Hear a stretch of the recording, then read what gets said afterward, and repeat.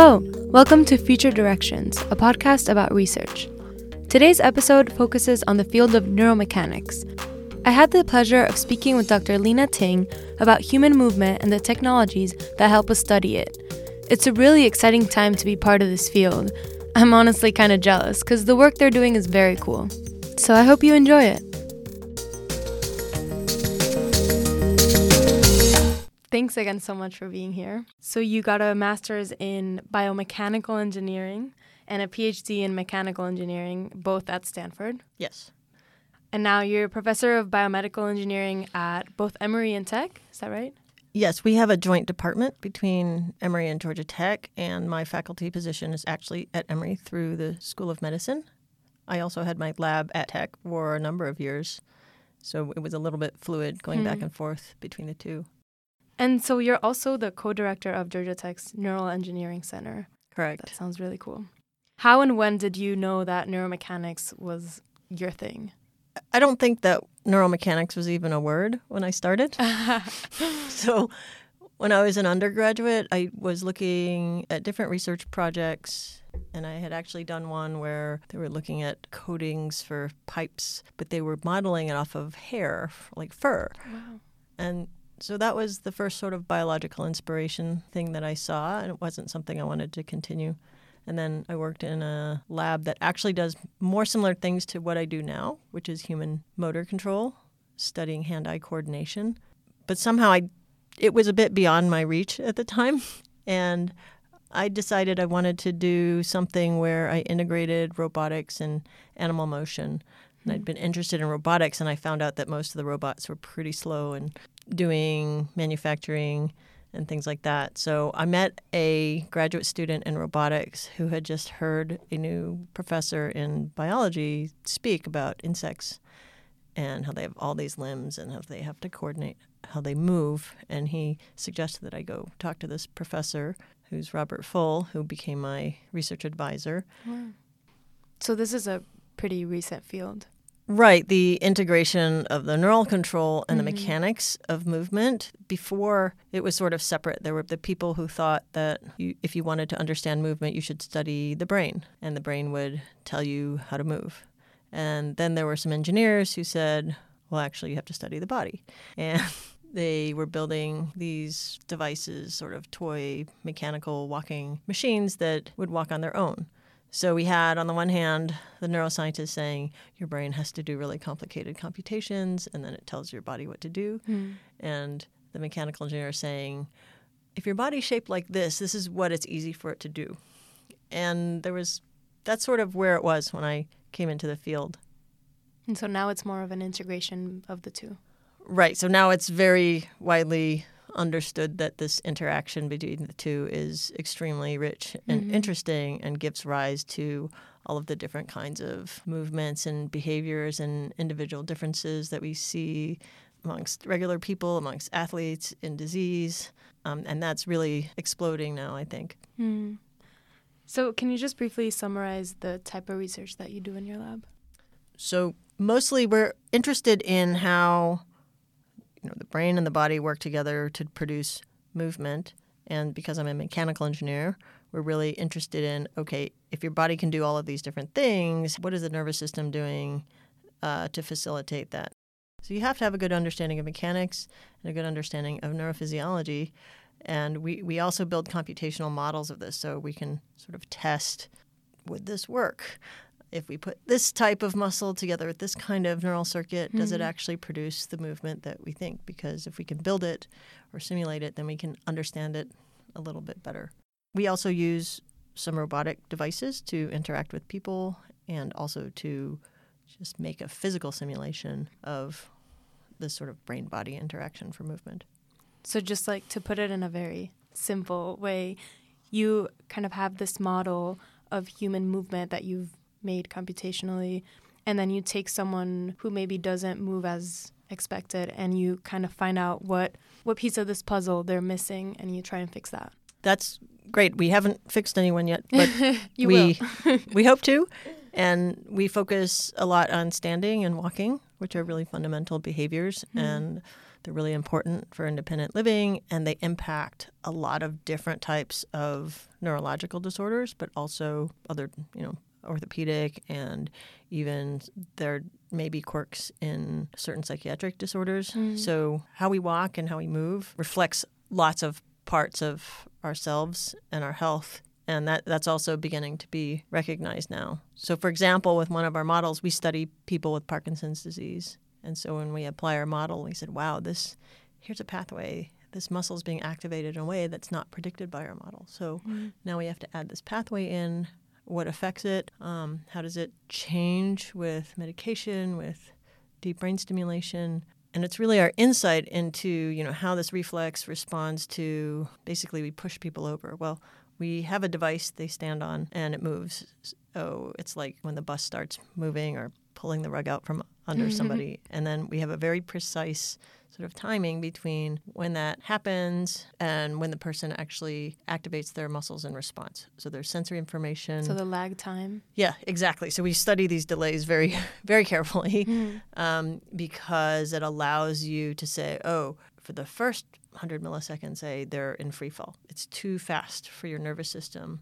And so there are things you can do, like stand with your feet wider apart or hold on to something when you're expecting to be destabilized. Or sometimes people, contract all their muscles. And sometimes pathologically they'll contract all their muscles. So there's different implications. It might help you right away, but then in the case of Parkinson's disease, people would be really stiff and ultimately fall over. So we study that. And then, what kind of corrective response does that cause? And what are the ways in which that can also seemingly be helpful, but maybe be over-helpful. Yeah, this seems like a really hard task because you have to, like you said, know a lot about the nervous system as well as the musculoskeletal system. And every individual participant moves in a different way, or I don't know, I guess it is very individualized, is it not?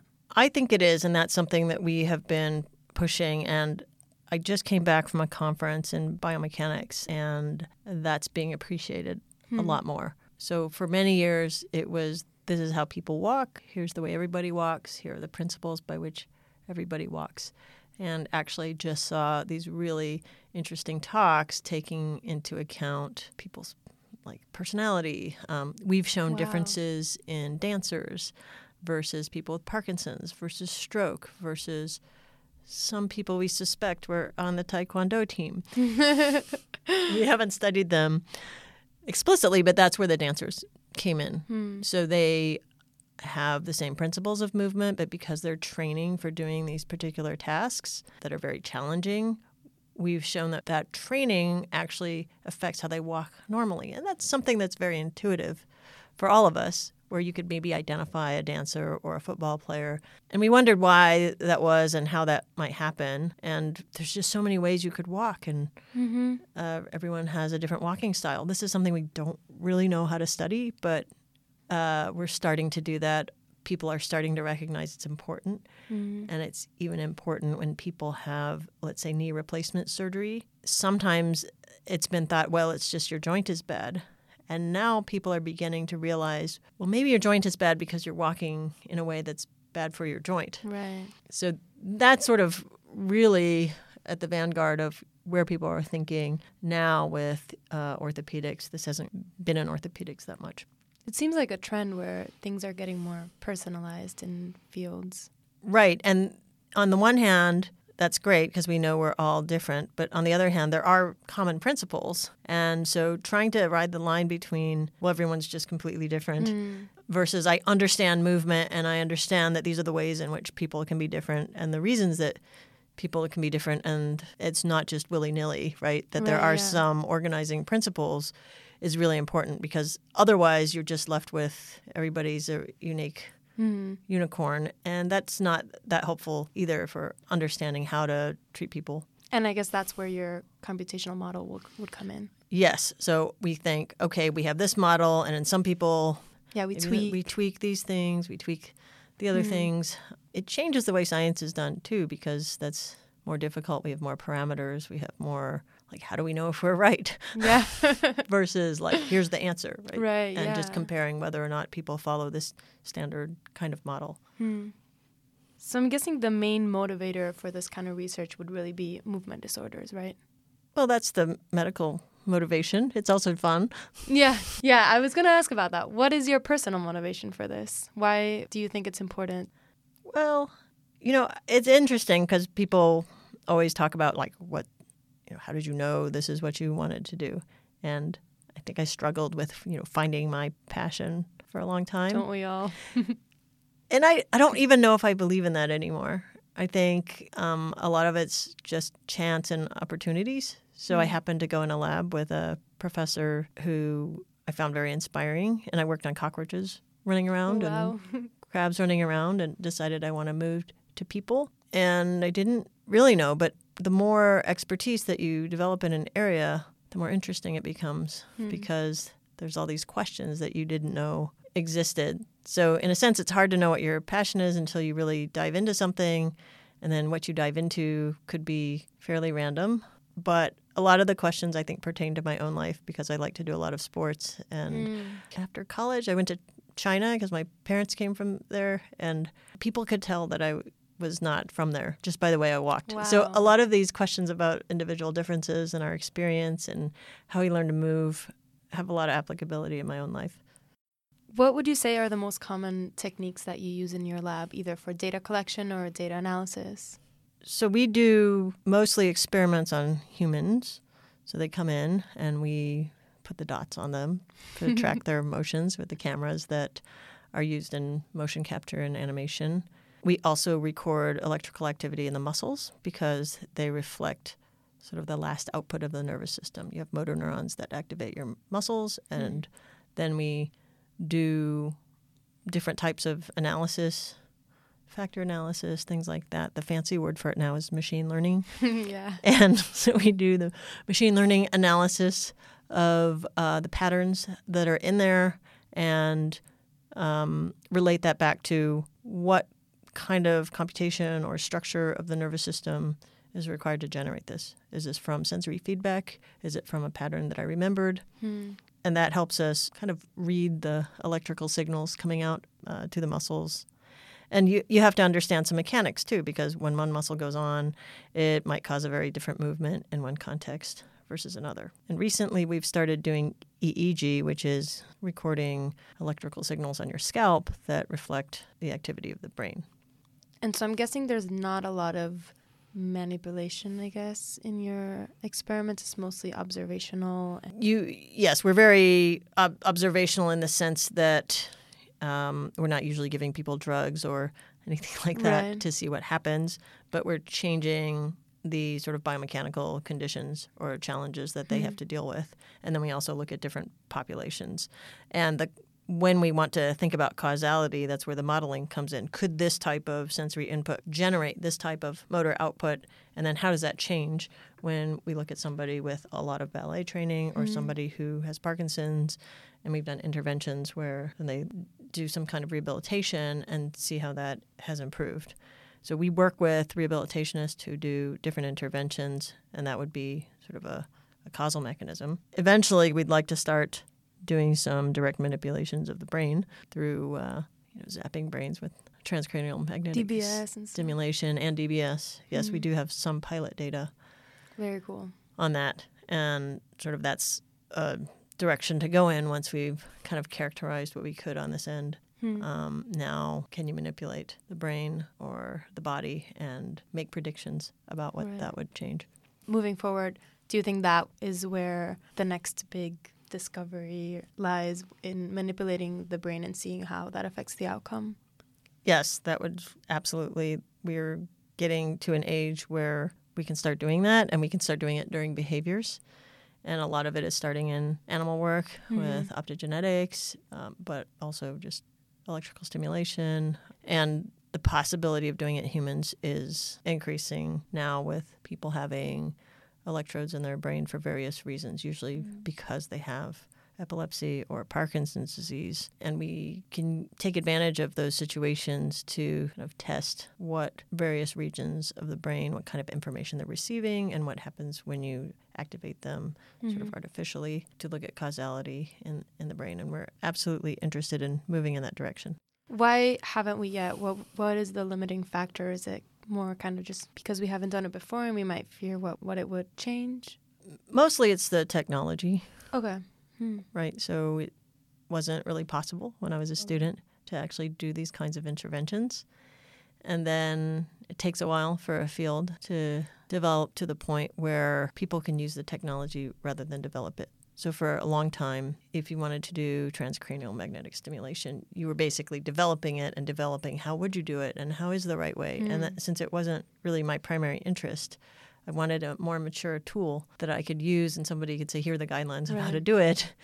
And I could integrate that with the kind of work that we're doing. So we're discussing it right now. How do we integrate that kind of stimulation with somebody standing, we're trying to knock them over. It's not the easiest thing to do because you have to hold the coil on the scalp in a very particular position. So even now, most of those types of things are done while people are seated. Which defeats the purpose a little bit. Exactly. And we think the nervous system is a different state, and certainly the mechanics of your body is in a different state when you're seated. So that's been definitely a challenge, especially in balance and gait.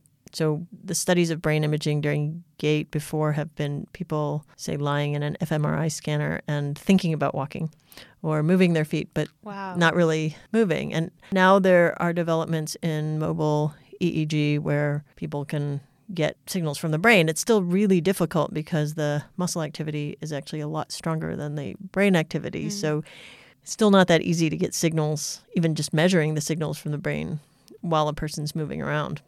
What about using things like virtual reality? Is that something that's being integrated in the field at all? Yeah, definitely. Most of that's visually based. And for some of our behaviors, vision is a bit too slow. And you need the actual movement. Yeah, you need the movement. So then you get somatosensory feedback. That's sensory information from your body talking about how the body moves rather than just what you see. Right. So those have to be matched. And then that's also challenging in terms of, are people really believing that that's what's happening outside? I saw a talk recently saying maybe the lag is still too long because our nervous system is really used to this very precise timing. And do you, with all this new technology that's going on, either with robotics or, like we just said, virtual reality, do you envision a point where we have these robotic prosthetics that are just available and affordable for most people to use? Is that something that we can expect in the near future? Well, it depends on how near. This is actually quite timely because I was just speaking to Elliot Rouse at the University of Michigan, and he earlier this year put out a open source lower limb prosthesis, powered prosthesis. So before this, they've been owned by companies. People don't know what the algorithms are, and he's now released this. So it's much more affordable and allows people to try different types of controllers. That's great. Some of the other work, in 3D printing where people are just posting their designs are out there. And there's a recent drive in our department where we were talking about affordable technologies, global healthcare, where you need things that are robust and cheap and that people can make. So I think that that's a good direction for technologies to go. And I just saw another talk about a colleague who's trying to develop a robot so that it can go in people's homes, but it was really driven because robotics really haven't made it into people's homes yet. So that's still something that we haven't quite figured out how to do well. Yeah, there seems to be a disagreement, I guess, between the available technology and the accessibility to it. What is the point of it being there if most people can't use it? That's kind of what I was trying to get at. Right. And part of it is that we think that controlling these devices to interact physically with people is a lot harder than, say, putting an app on your cell phone. So even, the analogy is that you can have this computer play chess with somebody and beat them, but that same computer would have difficulty really moving the chess pieces. And that's where the neuromechanics comes in because, you can put whatever you want on the screen, but when you have to start interacting with a real limb, then there's gravity and there's the dynamics of the limb and there's information coming back that has to be fed back. And so it's an ongoing movement that you have to recompute constantly rather than, move the piece to here and then wait and let it happen. You're having to take in new information and update it all the time. And it could be from the external world, from your own body. And people, you have to make corrections. And so that level of interaction, we don't really know that much about. I see. So because every prosthetic, I guess, would have to train to whatever individual it belongs to, that is kind of a limiting factor for it to be so accessible. Right. So the interface between the people and the machines is a very active area of research where I think we don't even know what we're supposed to ask. That's exciting. Yeah, so we've started some work on human-robot interaction where we were trying to understand how people interact with each other in a physical way when they're holding hands, when they're walking, because we didn't even know how much force people apply to each other. So when somebody... In fact, I had a colleague say, well, we want to design this robotic walker. Can you tell me, what does a human need? Well, I don't know. I don't know how much force. I don't know how much power it needs. I don't know how it needs to work in relation to the person to actually affect their movement, even though we do this all the time, right? So most of human movement has been a single person in a room, not touching anything except the floor. And so this whole idea of interacting with objects and then has come into play, like picking up objects, you need that.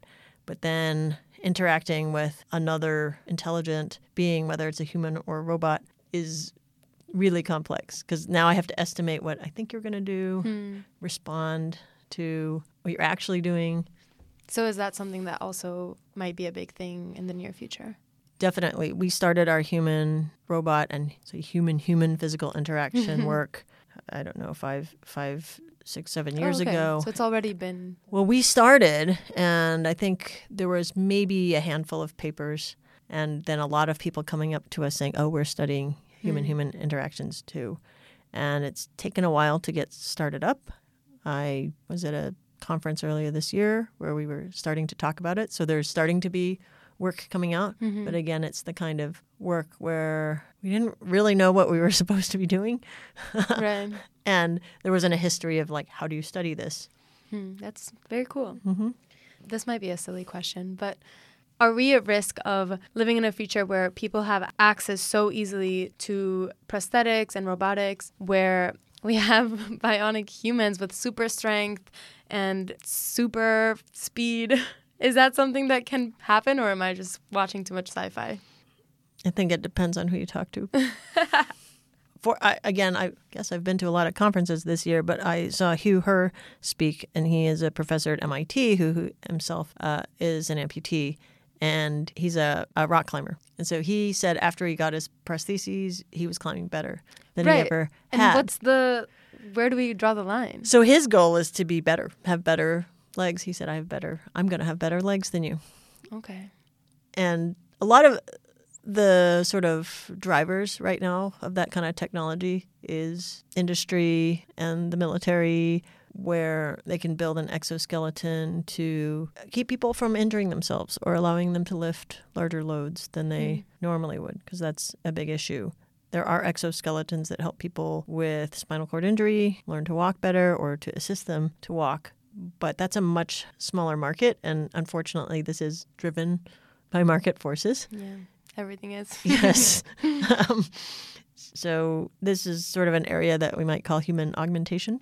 Right, exactly. And with any technology, there's always the uses that talk about with helping humans and helping human health, and there's always a flip side. So I'm not sure it's different from other technologies. People might say that about your cell phone. Yeah, true. Well, I hope we know how to deal with it if we get there. Well, we have a great Center for Neuroethics here, and we actually talk about this in some of the classes that I teach. Oh, good. Because, you really have to think about what are the paths. Is something that we're actually actively doing, or maybe it's people are going to do it anyway, so you have to address it. Right. And then what's the impact on society?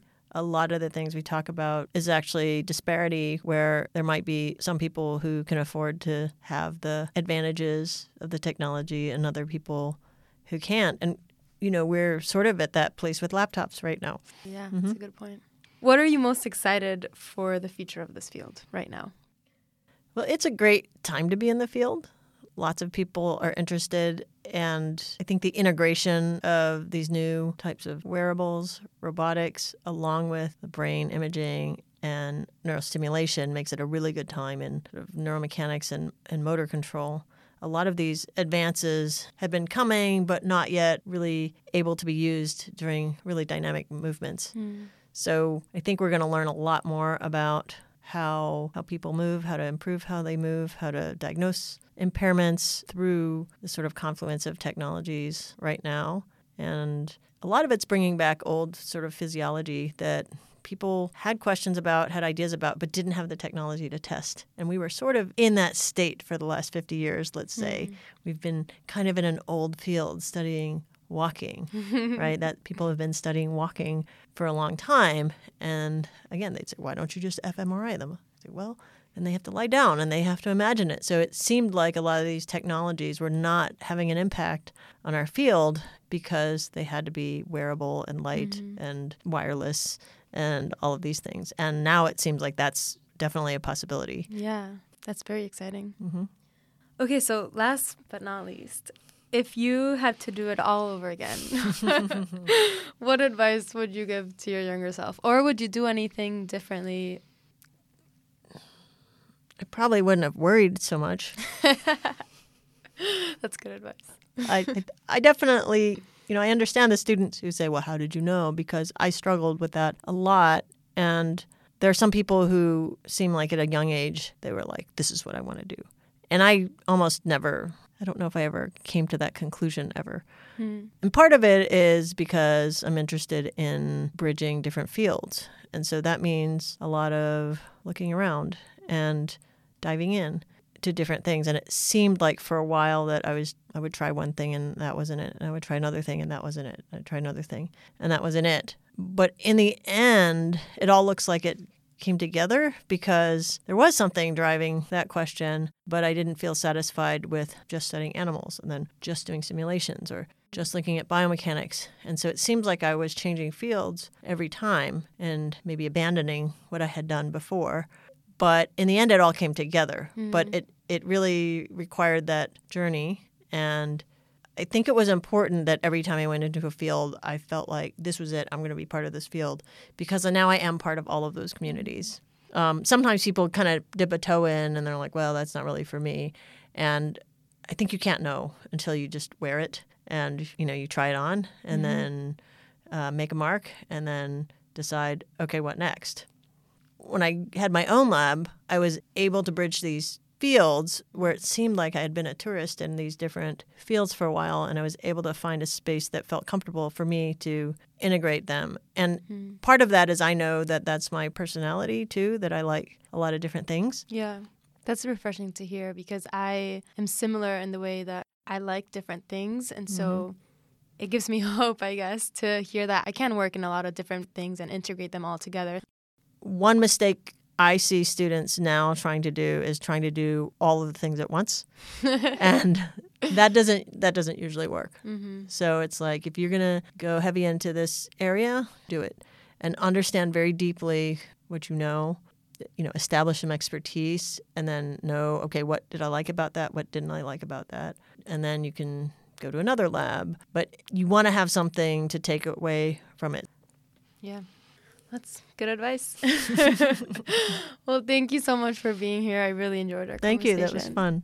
Yay. Thank you so much for listening. I hope you enjoyed the episode. Please feel free to share this podcast with anyone you think would be interested. Well, share it even if you don't think they'd be interested, because you never know. Follow Future Directions on Instagram and Twitter and let me know what you think. Let's create a community of forward thinkers. See you next time.